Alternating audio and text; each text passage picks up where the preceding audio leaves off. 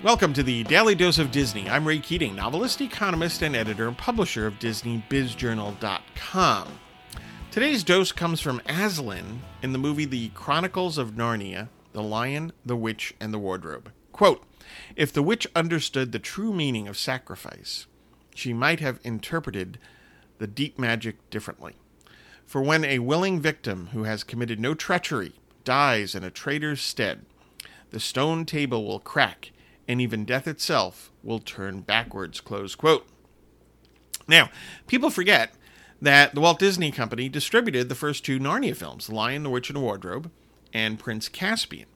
The third movie, The Voyage of the Dawn Treader, was distributed by Fox, but of course we all know that Disney recently acquired the assets of Fox, and now you have all three of those movies, by the way, on Disney+.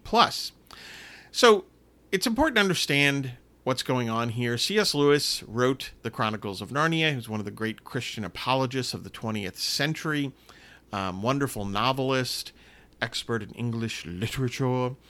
And The Chronicles of Narnia are a metaphor for Christianity in terms of Christ and what Christ did, what he achieved, and why. Right? So that's what we're seeing here with Aslan and what he's talking about.